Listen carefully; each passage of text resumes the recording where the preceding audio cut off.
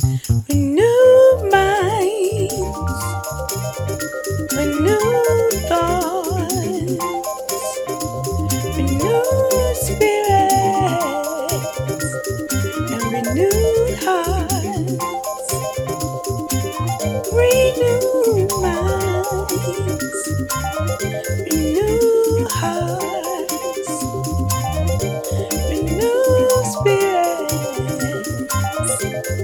and renewed talk, renewed talk.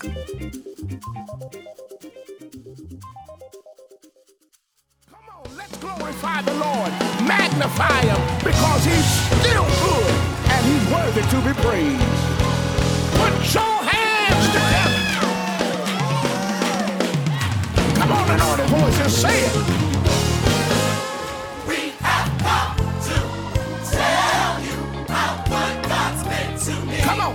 He's done wonderful things that my mind could not believe. I'm a living testimony. we serve. I want everybody that has two hands. Right.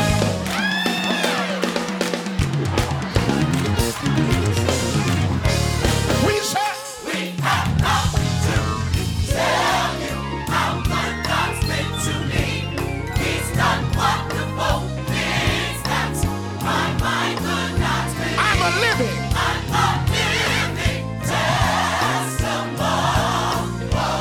I'm a living testimony. I'm a living.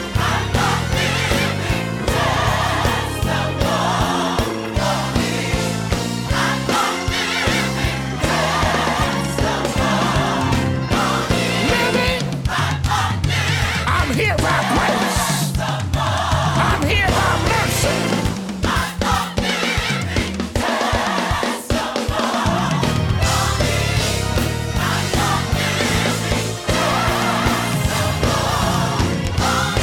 We serve. Yes. Wonderful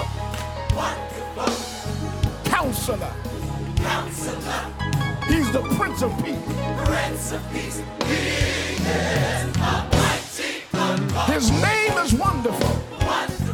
And He's a mighty Counselor. He's the Prince of Peace.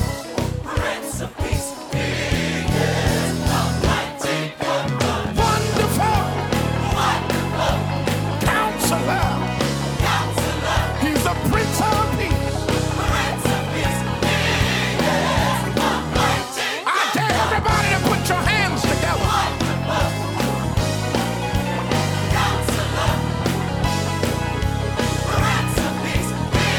Well, if you can sing with us, come on, put your hands together. If you know that the Lord is a mighty good God, if He's been good to you, I dare you to praise God in this place tonight. I dare you to give God what He deserves, because He's still good. He's still merciful. He's a mighty good God. Think where the Lord brought you from, and you ought to give Him praise right where you are. He's a mighty good God. Yeah, yeah. A mighty good God. He's a mighty good God. He's a mighty good God.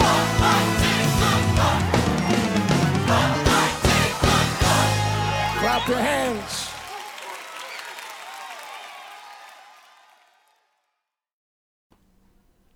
Hey guys, and welcome back to the 6th episode of Renewed Talk. It's Elaine Janelle on the mic, also known as Mickey Jane, and I'm glad that you decided to join us for another episode. As you all know, I hope some of you know, that awesome song you just heard, A Mighty Good God, was coming from Bishop Andrew J. Ford II and Fort Memorial Temple's Anointed Voices. And they are like my family, so I always support them. And on this episode, I'll be playing a few songs coming from Philly's artists only, Philly's own, and Philly artists who released singles in 2015. So if you like what you heard, just know that when the album is released, I will let you all know. And then you all can pick it up. Take a listen, buy it on iTunes, etc., etc. Welcome, y'all, to another topic, another day, talking about 20-something in 2015. And if you listen to the ones before, I laid the ground foundation as I do. Always, I lay my ground foundation in the first episode, and I open it up a little bit more in our second episode. So we're talking about young people. We're talking about people in their 20s. I'm interviewing people who are in their 20s, who are part of this generation, who are leaders in this generation, to help us discuss where's our church going? What's the next direction? Where are the young people even going to take us? And that's what we're going to talk about this episode. So I got the privilege to interview Pastor Eric Langston and his lovely wife, Mrs. Ashley Langston. They're my good friends. And just to give you a heads up, when we interviewed this, when we had this interview, it was a week and a day before Aria Noel was born. So we make a hint and a notice to the fact that Ashley is pregnant with beautiful Aria, but now Aria is here and she's great and she's doing well. So I hope that you enjoy our interview on today. All right. And before I get into all of that, everybody should know in October 2015, I started featuring one brand per episode because I want to push my fellow people, my cohorts, as I call them, who are about their business, who are doing something great. So I just want to talk for a moment about a lovely young man by the name of Mr. Bobby Trends. He is the founder of TrendsPad, which is birthed out of Brooklyn, New York. It is a lifestyle blog and consulting group that offers service in wardrobe consultation, event planning, and social media development.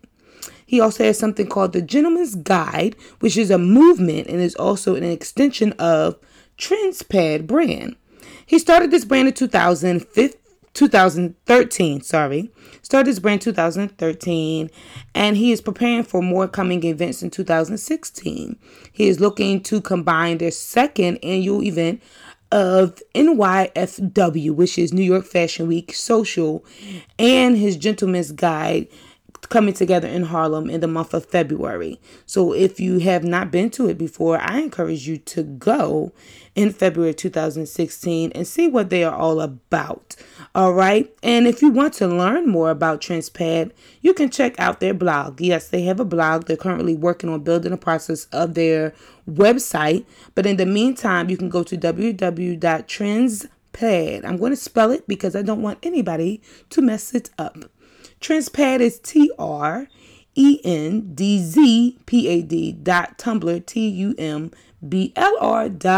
TUMBLR.com. And if you like what you read and you like what you see, go follow Mr. Bobby himself at Bobby Trends and go to TrendsPad or TrendsPad_blog. You can find all those on social media. I follow them on Instagram, so I like pictures, so I'm going to go and follow them even more, and you can do the same. Before I get into our discussion on this evening, I just wanted to let y'all know that because I'm featuring some awesome people on this episode, I also wanted to feature Ladi Dali, which is Jermaine Dali, birthed out of Philadelphia native. And he came out with a single this year by the name of You, and it did well. I can't say nothing bad about it. The song is awesome. He's a great artist, and it has done well, and God has allowed him to go more and more places. And the same day that Aria Noel was born was the same day that Jermaine Dali came out with his first album, and you can find it on SoundCloud. Just type in Ladi Dali, and you can find his music on SoundCloud.com. All right, y'all. I hope I'm covering everything tonight because I'm excited about 2016. In 2016, Renewed Talk will be doing bigger things.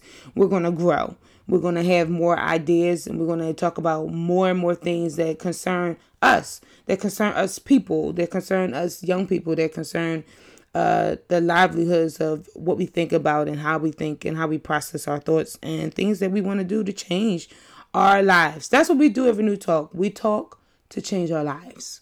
We let our conversation renew us to be changed, and the conversation that we have is always about God and his godly ways. All right, y'all, so I'm about to give you some Jermaine Dali, and after that, I'm coming back with Mr. and Mrs. Langston. My first couples interview, I must say so myself. And we're going to talk about a few things that I hope interest you all. And if you like what you hear, you know what to do. Go to ElaineJanelle.com, click on contact, type in your name, leave something in the title, and then write anything that you have to say. If you have a brand you think should be featured, go to contact, click on it, and leave it in there. And even if you have any ideas or any topics that you think we should discuss or ponder on, leave it right there at ElaineJanelle.com under contact. And I'll be sure to try to get back to you and make sure it's something that can happen in 2016, 17, and so forth and so on. All right, here's You from Jermaine Dolly, and I'll be right back at you. It's Elaine Janelle at Renewed Talk. So happy and never down. And why I'm always laughing and how they never seem to catch me with a frown. Some may think it's not real, and I know that a lot feel it's a show. So I wrote this song to tell you about someone I am familiar with and know. So I tell them that it's you. You're the reason why I smile. You pick me up when I am low. That's what you get when you're his child. That's so much that I can say about the man I'm referring to. Jesus, Jesus, Jesus, Jesus. All the praise belong to you.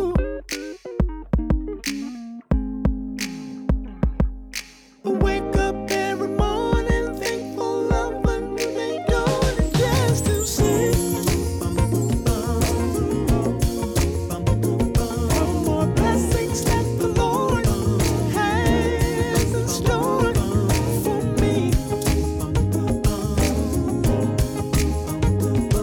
Now you may not understand about the man I'm talking about. I'ma say his name again, and when this song ends, try your mouth. So I tell them that it's you. You're the reason why I smile. You pick me up when I am low. You pick me up when I am low.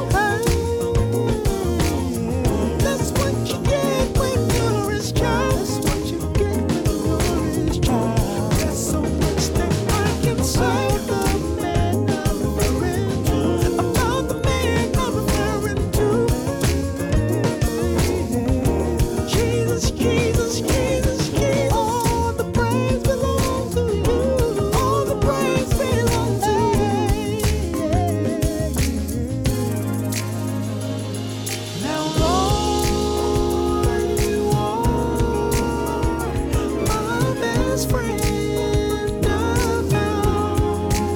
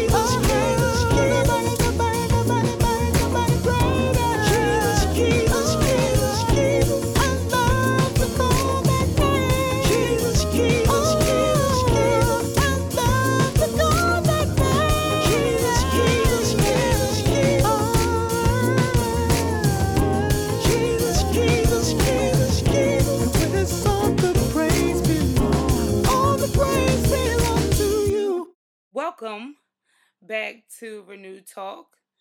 And as you already know, I have already told you that I'm going to interview some awesome people tonight. We have the lovely Mr. Eric S. Langston and Mrs. Ashley Langston coming out of Philadelphia, PA. Say hello, everyone. Hi, guys. Hi. And they are great friends of mine, and this is my first couples interview. So I'm going to ask if Eric and Ashley don't mind introducing themselves, and then we'll dive into some questions tonight. My name is Ashley Langston. I'm originally from Baltimore, Maryland.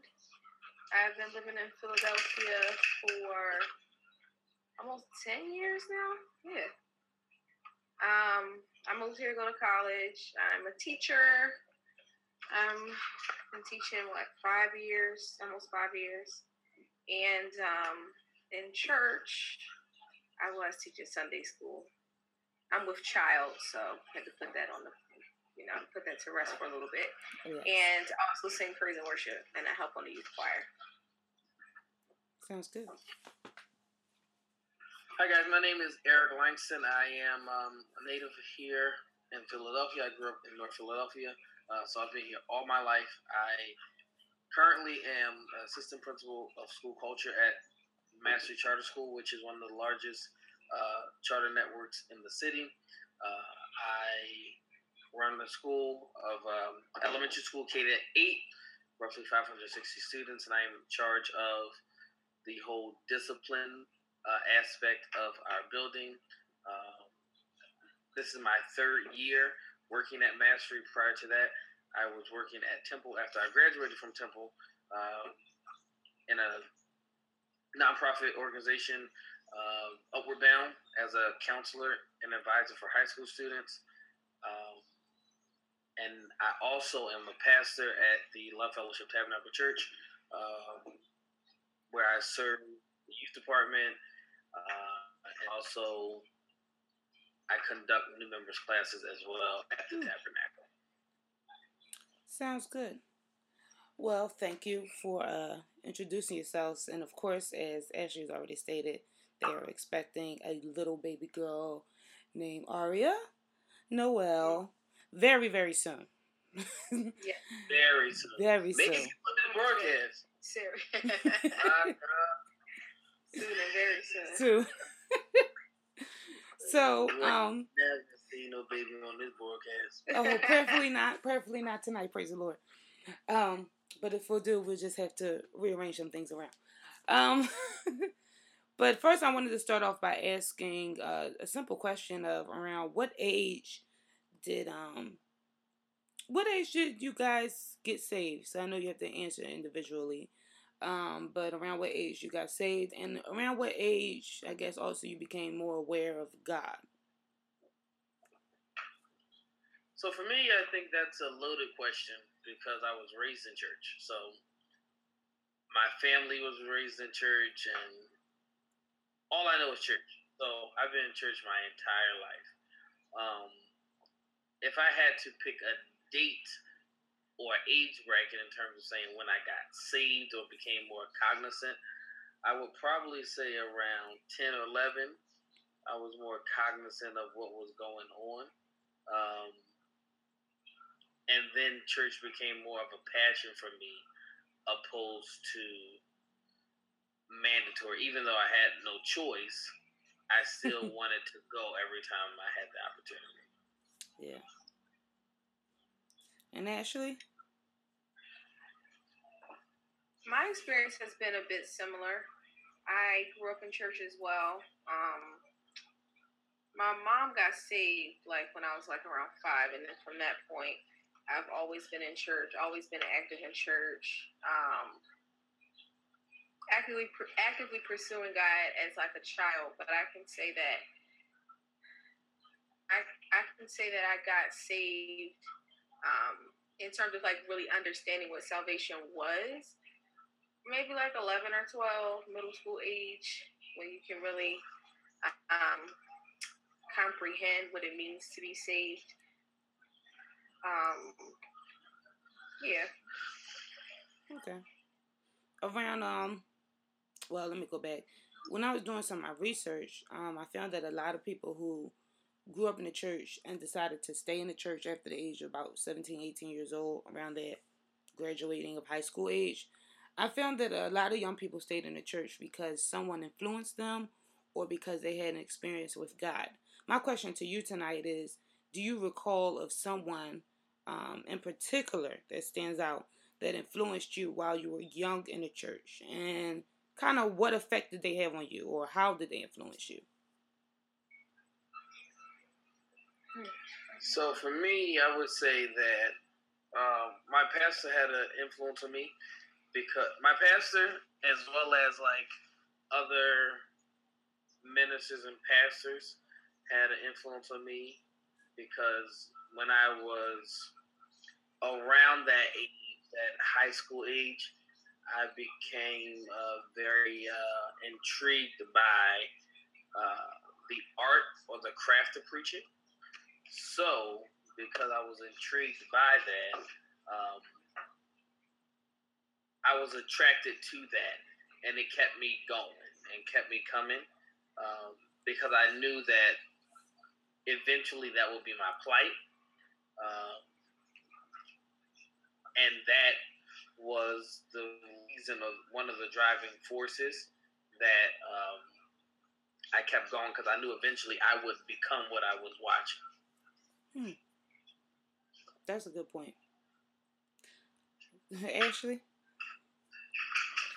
I just lost track of the question. What kept you going in church? Like, what made you? Have pregnancy brain. Made you wanna? It's fine. You gotta say. Who influenced you? Okay. Yeah, there you go. I can say mine was more of an experience with God versus like relationship. I think my personality is a bit different in terms of like how I relate to people. I'm a little bit more introverted. So I just remember like my last year in high school, I was just really diligent about like prayer and spending time with the Lord and stuff like that. And when it came time to apply for college, we had to send in like these fees.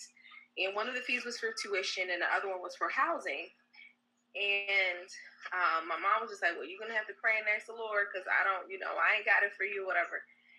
So we went, I prayed about it, whatever. And I told one of my teachers that, I really wanted to go to Temple, but I didn't have the money to pay the housing deposit. And it just so happened that one of his fraternity brothers was the president of Temple University at the time. And he made one phone call, and I didn't have to pay the fee. And that was the one reason why I was able to go to Temple, was because of one phone call. So, I mean, at that moment, I got to know God as being a provider through my relationship with him and through an experience with him that kind of became the catalyst for continuing my walk with God, because I saw results in my own prayer, not just the prayer of the people who are around me who are more seasoned. That's good. I'm glad both of you had different background experiences, because it kind of leads me in the way of helping young people, because a lot of young people think that everybody has the same type of experience, especially if they grew up in a church. They tend to believe that all young people do the same thing. The other question I wanted to just ask on this evening, did either one of you ever have moments where you kind of wanted to take a break from the concept of God or the idea of church? I mean, for me, I felt like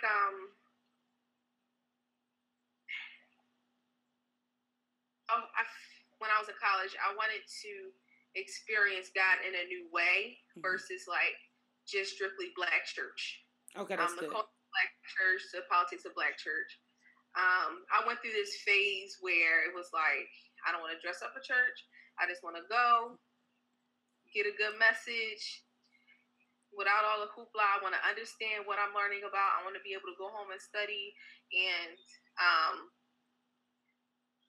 like that's more of the phase that I went through versus like, oh, I'm just tired of church. I don't feel like going. I feel like there were phases in my life where I didn't feel like going, but because it was just in me to always go, I think growing up in church builds habits of always seeking God, even if you don't feel Him, if that makes sense. So I feel funny. I felt funny if I didn't go to church all throughout college, because that's how I was raised. However, the way I was seeking God became different because of my experiences in that particular phase of my life. So, Gotcha. That's a good point. I can relate to that. Eric, have you ever had any experiences like it?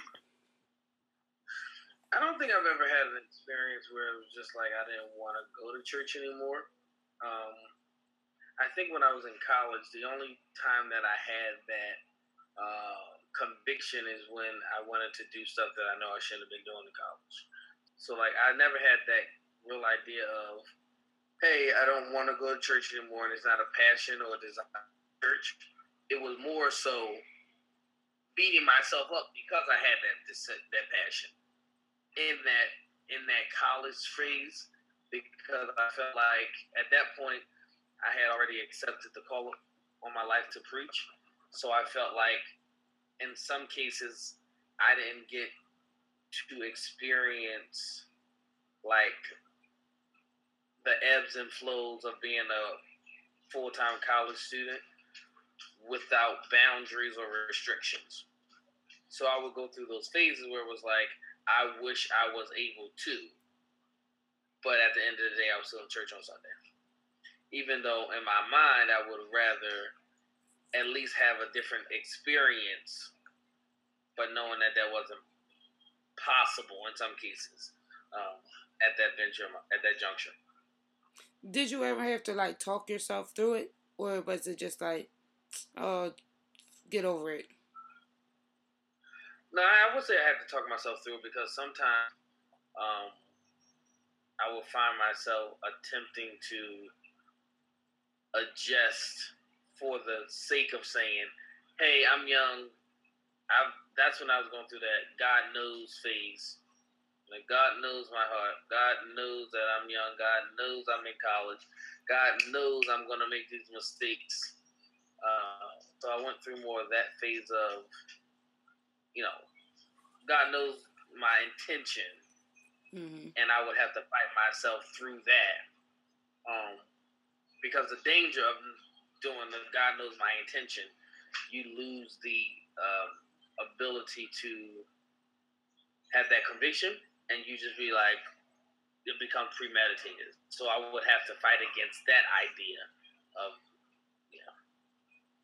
No, I'm glad you broke that down a little bit, because some people may say, well, what's wrong with God knowing my heart and me doing what I want to do?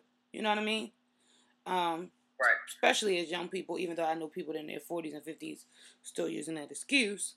Some people don't see any wrong in it at all. Right. So they rather do what they want to do and repent later and hope for the best, as you may say. Right. One of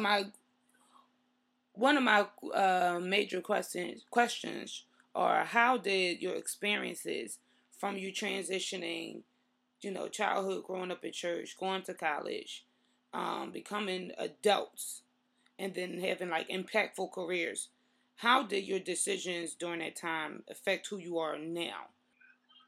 I mean, I would say the decisions that I decided to make during that time were, I would say, just a result of, what I was going through, but also what I was called to do and to become. Like, going back to what I said about being accepted into Temple from my teacher making that one phone call, like, I feel like everything came or worked together to get me to where I was now, even if I didn't understand necessarily where I was going. Yeah, that's all I got. For me, I think that just like in like corporate America and also like spiritually, if you go to and you get a degree in something, you are expected to live that out. On the spiritual side, you have we don't have the degree, but we have the faith to believe that we're going to become what has been prophesied to us or what has been spoken over our lives. And I think that everything that I went through was for like my making or so. Mm-hmm. So everything that I've gone through has, at the end of the day, put things into motion and into place that has made me successful outside of church or outside of the spiritual realm. Mm-hmm. All of that has made me who I am today in terms of the building and the process of going through the times where I don't want to be a part, but understanding that that wasn't just a spiritual part or a natural part, but it was all encompassing, and that it has worked. All things have worked in my favor holistically, and I do believe that the Christian walk should be holistic, and the aspect of it should not. Your experience through Christianity should not only impact you spiritually, but your experience, which is spiritual, should ultimately impact you holistically. Thank you for saying that. Because I'm big on it. Let me put it like this. I don't know if I've ever heard this before, but a professor at a religious professor at a school once asked the class, I want half of you to pray that you get an A on your test, and I want the other half of you to study to get the A on your test, and we'll see which one works. And I heard this idea a while back, and I was cracking up because I was just like, why do people think that people who believe in God only see things one way? Like, as if our brains only look through the lens of just prayer, when our Bible teaches us to study to show ourselves approved. So it's just like, how can you tell me that God doesn't cover all of it? It causes me to work on both things so that my life is balanced. And that's why I wanted to share the fact of what you do career-wise as well as what you do in the church. Because it's nice that we have people that are preachers in the church and people that do things at the church. But it's almost sad that sometimes we have people who do so many things at church, but they do nothing in their communities. Or if they do things at their church, they don't really reach out in the community past their church. So it's almost kind of like, how is that being a full-fledged follower of God, but you don't even, holistically, you don't cover all areas in your life, per se. Right. That's why I said thank you for mentioning that. Leading up to a few more of my questions, I picked the topic of 20-something in 2015 because I was relating to this generation and kind of the fact that a lot of people in this generation are leaders or are becoming leaders. The whole idea of we are the church of tomorrow is kind of like, to me personally, is out the window. Because a lot of people now have had to take on roles at a younger age in the church. And so because of that, which leads me to my next question, is simply because you both work with children. And you both work with teenagers and young adults. How do you see the area of the kingdom going? This is a little bit deeper, so work with me. How do you see the area of the kingdom going for young people who are like 15 and 16, who are, I would say, cognitive and understand God and may even understand the ways of the church? Where do you see them taking the church at large? Because the truth of the matter is, in just 10 years, they are they're the next leaders. Like, because you work with young people every day, you know maybe even how they comprehend better than a person who may see their children just on Sunday at church. I mean, I find that working with youth in church is very similar to working with youth in my school setting in regards to getting parental support. And I feel like it's kind of about how sometimes There's a certain agenda that the church has in terms of like the vision for the ministry based upon the leadership there. And you can tell when on the surface a parent may support the vision in the ministry while they're at church. However, whatever is done at home conflicts with what's going on at church. And I think that's what brings dissension. That's what kind of breeds a rebellious spirit in younger people, because they see two conflicting things from people who are supposed to model the same thing consistently every time. And I feel that because of that nuance, it makes it more difficult for people who are working within youth ministry when you have parents who may, on the surface at church, because we're in front of leadership, say they're all on board, but say and do something else at home, and it becomes counterproductive. So I think in order to close that gap, parents need to be really convicted or bought into the vision of not just the ministry, but of the body of Christ, and being sure of what we stand for as Christians. And, you know, while everybody's household is the same, there's still a standard that we live by. And I think that becomes conflicting. So to, I guess, connect this to the upcoming generation, I feel like there still has to be foundation that is consistently set and reinforced, not just in church, not just in Sunday school, but at home as well. And when that connection is really made, that's when you see impact with youth. And while during certain ages, you know, if you study like children, they have different developmental stages. So, you know, around like that, to a lot of things we don't necessarily understand, and stuff like that. So I feel like if we're more educated as well about how to impact them in the stages that they're going through, it'll help to foster that sense of leadership that they need in order to take ministry to the next level. I like that. I just want y'all to know that Eric and Ashley can be goofy at times. I like that because we're gonna like giving you some shine. No, I think that's good because I feel like people forget two things. People forget that their children soon become adults. Go figure. Yeah. And then people also forget that children are also souls in the kingdom.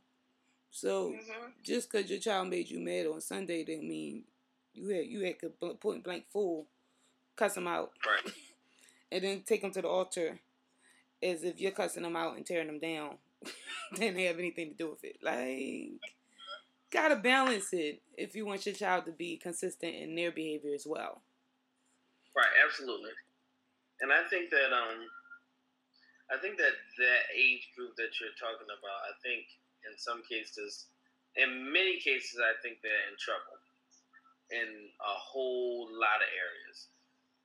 And because I see it on the academic professional side as well as the church side, the students that I see every day, even though I don't see them in the church world, it's the same spirit behind the action that they partake in. So the children that I interact with on the spiritual side, I can see their potential to act like the kids that I work with on the natural side. Gotcha. And it really makes me feel like I'm old, even though I'm not, because like 17, 18-year-old kids now, their experience is totally different than when I was 17, 18. And even though that was only, 8-9 years ago, they're not held to the same level of accountability that I was held at 17, 18. So, like, when I get on the bus, if I have to get on the train to go into the city, I don't, because of the way that they act during this or during all times. It's a whole nother level. I didn't have an option to go to church when I was 17. No, they did. Now, You have an option. 10-year-old, 11-year-old kids have the Gotcha. option. Now, that was only 8 years ago. That was not a long time ago. But I didn't have an option. I didn't have an option to respect adults. That's not always the case. And unfortunately, before you even get to the spiritual side, if we deal with the natural side, a lot of the kids in that age bracket, the Bible says that my people perish because of a lack of knowledge. That's the spiritual side of it. But the professional academic side is that a lot of our black kids are so uneducated and undereducated that all they know how to do is to respond to negativity because they are not educated, and it's not their fault, Right. but also parents are not educated. Mm-hmm. Because parents are not uneducated, the child has no choice but to be uneducated. So when I deal with a conflicting parent, I now understand why the child responds the way that they respond. But when I'm in church and I deal with disrespectful or defiant children, we also understand that the parent spiritually is disrespectful and defiant to leadership. Mhm. So what happens is they talk about the church at home. And because the kids don't have the process and coping skills to mask it, they say what their parents are thinking. So I see both sides of it. And unfortunately, there's a lack of leadership in the church for that age bracket. Mm-hmm. So when I was 18, 16 even, there were youth leaders at our church that almost made sure we was together every weekend. Yeah. And it was outside of, we got choir rehearsal. Like, we stayed at our youth leader house because we had somebody that held us accountable, and we did not talk about church all day long, and we were relatable. At this point, the pastors and preachers are preaching the word, which they must preach, but we're missing the relatability part. So, and adults are missing it. So if we're telling people how to live, but we're not showing them how to live, we can't expect the kids to do it. And nobody wants to take the time to build with them. So they don't have examples to do better at home or in church. So because of that, they succumb to what becomes popular for them, which is what's in the world. Right. So I don't care what I see, and I don't care what student I deal with in my building. When I put on a certain song, everybody knows the song. Yeah. Whether Christian, Buddhist, Muslim, atheist, everybody knows the song, and everybody knows how to do the dance because it has become a culture that has become attractive. Mm-hmm. Go to any school today, and you put on a whipping nene, and everybody will move. You turn on a gospel song, and people will look at you like you are a fool. But the concept is, the world in some cases has learned the model in terms of making it relatable.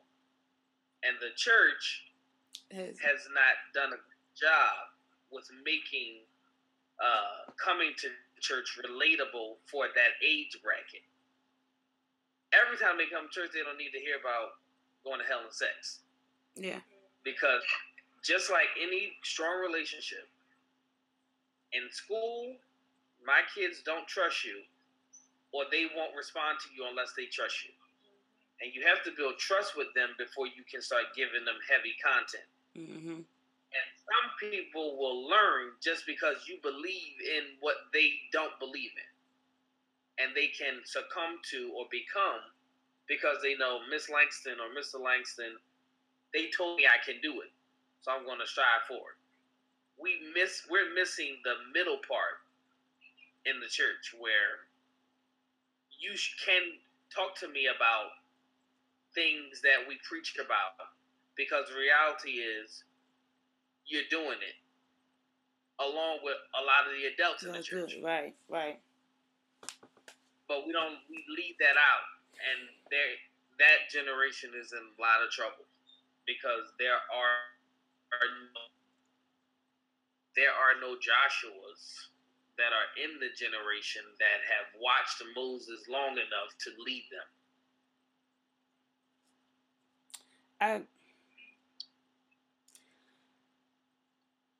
The reason I'm like pausing is because you hit on a few things that we discussed last episode, and so I'm transitioning because I'm getting to the close of our conversation. But last thing that I asked Roosevelt and Miss Latavia Taylor were questions about what is the church? I said, what is the church focusing on that it should not be focusing on, that this generation could maybe shift? And Roosevelt took it upon himself, my dear friend Roosevelt Smith from New York, took it upon himself to shift the question. He said, what is the church? He said, what is it not focusing on? So he kind of flipped it from the back. It was the same type of question, but he flipped it from the back of it. And he said, what is the church not focusing on that should be focused on? And main thing he mentioned was going back to the center of evangelism. But then Latavia also mentioned that aspect of being, oh, Jesus, these words are leaving my brain. Being open. Y'all know what I'm about to say. Being open, sharing your experiences as an older generation so that the younger generation will know what to do in their everyday lives to get through it. It's the word starts with a T, and it's totally left me. And I'm thinking You want to say it? Transparent. Thank God, because I was about to say translucent, and I'm thinking like work. I'm thinking like work, y'all. I'm thinking like work. But she went to tell about people being transparent. And I learned that a lot of people, when I talk to other young people my age and younger, that if their parents were not transparent, if their parents were not open about different things that they did through their childhood, that it made it harder for them to do better as a child and as an adult. And young people, young leaders, young pastors, older pastors, grandmothers, grandfathers, if you are listening, please know that if you don't share some of the experiences of what you did wrong and how you made it right, your children are not going to just pick it up out the sky. Like, yes, they can seek the Lord and call on the Lord, but you have to be open. And the words you said was being relatable. And that's the break that I think that's the breaking that needs to happen in the church. I feel like from the generations before us to our generation to the generation coming behind us. We have to be relatable if we want to bring them closer to God. Not just closer to the pastor or to the church general, but if we bring them closer to God, they'll naturally become closer to the church. They'll become more intrigued with what the kingdom of God offers and who God is. But I think it's very interesting that you said that, because it relates totally with that fact that being relatable doesn't mean you tell all your business, as said on the last episode by Tavy. But it does mean that you share some parts of your life so that people will know. I'm going to share this before I go to the last question. I said to my mom when I was younger, I was like, you were just perfect when you were younger. You just did everything right. And anybody who's listening knows my mother, Sister Vivian MacGyver. She was always introverted. She was a quiet person. And she was always been stern. She's actually eased up as she's gotten older. And she told me, she was like, no, I used to cheat on tests. And that made me so happy to hear that. Now I might get in trouble for saying this on this show. But it made me so happy to hear that. Not because she cheated, or I didn't think my mom was still a cheater on the test, but it was just the fact that, oh my gosh, you're human. You're saved, and you did something wrong, and you still went to school, graduated from college, and became a teacher. Like, you're not, I think sometimes we forget that these people are not, they're not perfect. And instead, we come up with our own opinions when people don't show us their inner aspects. We come up with our own opinions about them. My last question to you both, as you're preparing for your beautiful newborn and your first child together, what do you both do, either every day or from time to time, that affects children? How do you handle them? What would you do differently with Aria? Yeah, I mean, I talk to kids a lot. I try to talk to teenagers more than anything, and I try not to put blame on them. I try to talk to get their opinion and see where they're coming from before I tell them they're wrong or they need to change how they think. So I just want to know what y'all all do. And what you think you might do different with Aria, so that you have children who are more welcoming to God or to growing in life, being educated, not just in the classroom. I hope I'm making sense. For me, I think that makes sense. For me, I really pride myself on my ability to make myself relatable and transparent with my students. And I've been blessed to, at this point, work with the K-12 sector. So Okay. I've worked with students at this point from K-12. And all of them can say that they know that I genuinely care about them from the core. And I go above and beyond what I'm expected to do to see them succeed. That's good. And I'm relatable with them. So none of my students have ever heard me say, I'm a pastor or I'm a preacher or, I go to church. I never tell any of them that because I believe that in that sector, my actions and deeds should be able to identify the uniqueness of who I am. That's good. So when they find out who I am, number one, it's not a surprise. And number two, they can respect it. Mm-hmm. So, prime example, I had a third grader the other day tell one of the teachers, I looked up Mr. Langston and he's a pastor.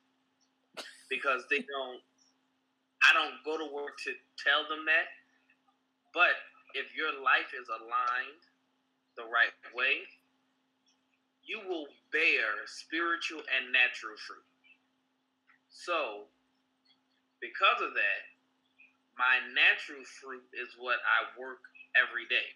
And to go back to something you said a couple of minutes ago, one of the things that we're missing in the church is that we don't prepare our young people to be educated outside of the walls of the church. Right. We teach them how to sing, and we teach them how to dance, but they can't put a resume together. And they have no influence. And for the last couple of months, every time I preach, somehow or another, I always say, that God is not making me a church celebrity. And if I never get fame in church, I need the world to know who I am by my act and my deed. And we don't give them the necessary tools to be successful outside of Sunday morning church, Wednesday night Bible study, and Friday night rehearsal. So when I show my students who don't know nothing about potentially this God that I serve, but they meet him through my interaction with them, because some of those kids spend more time with me than they spend with their parents. Yeah, true. And at that point, I have a prime opportunity to minister to them just through love and showing the love of Christ just by the way that I handle them, even when they mishandle me. Because I get mishandled all the time at school. I understand. But at the same time, I handle them, reciprocated with love. And because of that, because I take more of a holistic approach, the only addition that I would make for Aria is the level of transparency that I would share with her. because I give my students tools and resources every day to be successful in and outside of the classroom. Right. And how to deal with difficult situations and how to deal with difficult people and how to always turn the other cheek. But at that point, all I can do is give it. And the only thing that I can reprimand is if it's not followed through. Mm-hmm. And I don't have enough time with them. So the addition that I can give Aria to what I already give my students is, of course, she will have more time. Right. The level of accountability for her will be higher. And I'm able to share a deeper level of transparency with her that I am not allowed to share Right. with my students and with the people I work with at church. Mm-hmm. I agree. I think that it's a cultural thing as African Americans to not be as transparent with your children because it somehow translates to not being as strong or not being perceived as competent in a way. Yes, thank you, Ashley. Go ahead. But essentially, people in general tend to trust you more when you are transparent with them. Mm-hmm. And they will take into consideration what you're trying to say to them if they know that there's an experience that aligns to what you're telling them. And I think culturally, we always used to hearing the phrase, you do what I say because I said so. Because I said so. Because I'm the adult. And to a certain degree, yes, you are adult. I mean, we teach our children to have respect for authority. That's biblical. However, there has to be something deeper that will stay with them and influence them when you are not their sole oversight or their sole authority, I guess, figure. So I think what happens in the church is that because from birth to 17, you're under the authority of your home. When you get 18, if you don't have a real connection with that authority through transparency, through experience, through prayer, that it's easy to stray away because you don't have a relationship with someone in the flesh that can kind of keep you grounded. And I feel like it's always culturally like what you're not doing. Why didn't you go here? Why are you not paying attention in Sunday school? Why are you falling? And it's not really a relational thing. Mm-hmm. And I think that's the one thing that, I didn't really have growing up that I would want to give to Aria is that, being able to have a conversation with me about the things of God and about her feelings, I think culturally as African American children, you rarely hear parents discussing how their children feel about things. It's just, this is what you decided for the home. This is what you're going to do. I don't care how you feel about it. I don't care, you don't have an opinion because you don't pay bills. And it builds a sense of oppression, right? Mm-hmm, and then if for somebody who feels, confined in a certain way, when they do get of age, essentially you do the exact opposite of what made you feel oppressed. And I don't think it's intentional at all. I think it's done under good intention, but we have to have good intention and wisdom. So that's what I think I would do differently. I love it. because I'm not a parent. One day, Lord's will, I'll be one. With a husband before then. But but I really, really believe that people I really, really believe that people think that being honest or showing them more of themselves is a sign of weakness. And your children feel that. Your children know when there's secrets being held from the parents that the child's not supposed to know. especially if y'all live in the same house down the hall or a couple doors from each other. They can feel that. And the reason I can say it like that because I felt it. So I just from what you said, Ashley, you all right. What you said, Ashley, and what you said, Eric. I just hope that anybody who's listening, who is becoming a parent, or any young person listening, to know that I want you to hear you talk. And parents, I want you to share not every single thing about yourself. You're still the parent. You don't want to be perceived as being a friend to the child, but you need to be perceived as being honest and open with the child, so the child will return that back to you. And the phrase is often said amongst older people, children are to be seen and not heard. That sounds stupid. That's my opinion. I mean, children will be children. They're going to run around. They're going to laugh. They're going to make jokes. Sometimes they're going to be loud. Sometimes they're going to be quiet. Sometimes they're going to be mischievous. So it's like unreal to just say, okay, they'll be seen and not heard. It doesn't make sense. So I'm glad I had this conversation tonight. And I'm glad you guys were able to join me. And you are helping fulfill the vision of Renew Talk. And I'm going to say this because a lot of people may not know why I started Renew Talk. But I started this because I feel as though the conversation that I have with my friends, I realize that a lot of people my age and younger do not have those conversations. Mm-hmm. That this conversation is sought after. To talk about life, growth, understanding, learning, education. I realize a lot of people do not have conversations like this. They're too busy talking about social media, what's the latest thing on VH1, BET, MTV, whoever else.